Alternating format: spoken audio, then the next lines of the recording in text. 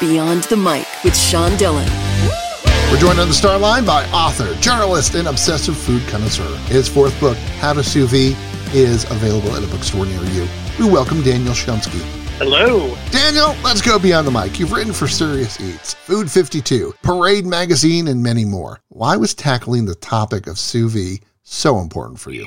Well, sous vide cooking has been used in restaurants for decades because of the reliability of the results and just the incredible, beautiful, tasty results.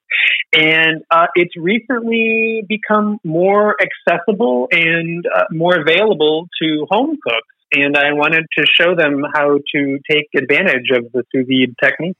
Now, with circulators available for about $100, why should a person add this to their culinary arsenal? Well, I think the keywords are ease and reliability. So let's take a steak, for example, a beautiful filet mignon, let's say, something that's a little bit pricey, that you don't want to mess it up, right? So if you're going to do it, you want to do it right. And sous vide cooking is really the way to do it because you can get it to exactly the degree of doneness that you want it to and not an inch beyond. And you can do it every time the same way because you've got a precisely regulated temperature and you know exactly how long it's going to be in there. And so the results, again, are really beyond belief and consistent and reliable. Now, I have sous vide many things, but I want your expertise. What shouldn't you sous vide? There's a pretty short list. I mean, in my book, I take it, if people have cooked sous vide or they've had something cooked sous vide by someone else, it's probably been meat. Which again is an excellent way to showcase the virtues of the technique. But in my book, How to Sous Vide, I go beyond meat, right? So there are recipes for vegetables, for eggs, for even desserts cooked sous vide. So you've worked on an heirloom apple orchard. What did you learn from that opportunity?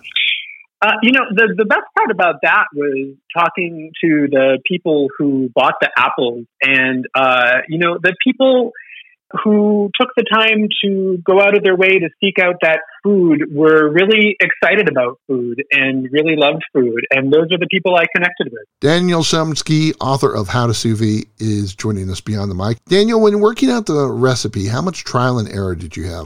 Well, when you're writing a book, there's always a certain amount of trial and error for the recipes.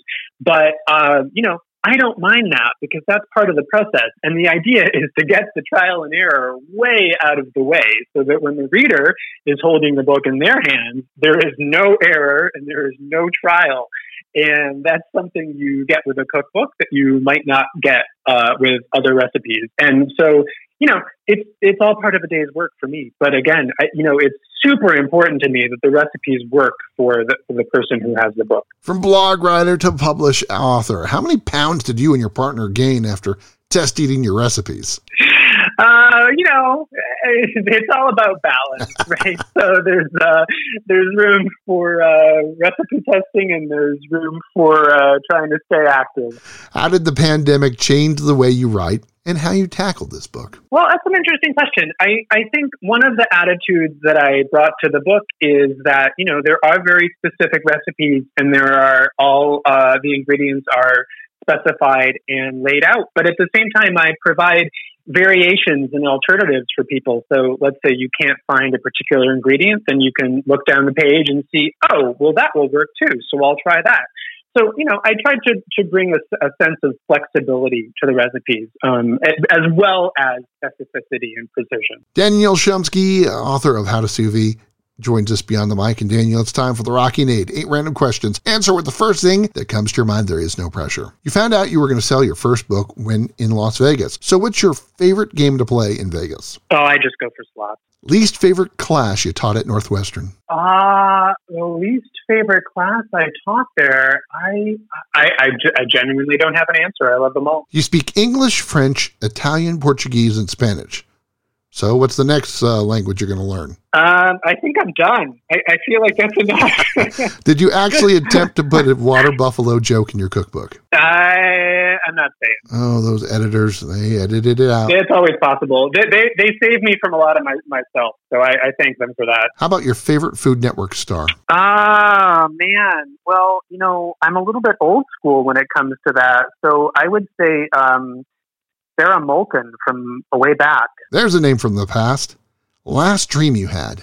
I had a dream about styrofoam, and I don't really know why. I'm trying to figure out what that means. I'm not sure either. Recipe you haven't mastered yet. Well, I can tell you it won't be in the book, because all the book's recipes have been tested a million times over. So that's all you need to know about that. What's the best advice you've ever gotten? Just not to give up and to keep trying. Now, do I always take that advice? Not always, but as much as I can. It's time for One Big Question with author Daniel Shumsky Beyond the Mic. Daniel, what's the next cooking thing you want to tackle? Oh my gosh, I don't really know, but I can say that I hope it brings the same sense of adventure and experimentation and just fun that How to Sous Vide brings to people. How is this adventure from writing a blog to 4 books later, how did it change you? I don't think it's changed me. I think that I've learned a little bit more with each book, and I try to put that into each book. But again, it's really all about helping the reader, succeed with making whatever recipe they're making. Is social media good or bad? You'd have to ask someone who spends more time on social media than me. How do you tackle the good and bad reviews, especially when people may not have even read the book? Well, everybody's entitled to their opinion, and I really treasure the good reviews. And fortunately, there aren't that many bad reviews, and so it all works out. His last dream was about styrofoam, was saved by his editor from putting water buffalo jokes in his books, and won't learn another language. We thank How to Sous Vide's author, Daniel Shumsky, for taking the time to talk with us today. Thank you. And that, my friends, is a Beyond the Mic shortcut.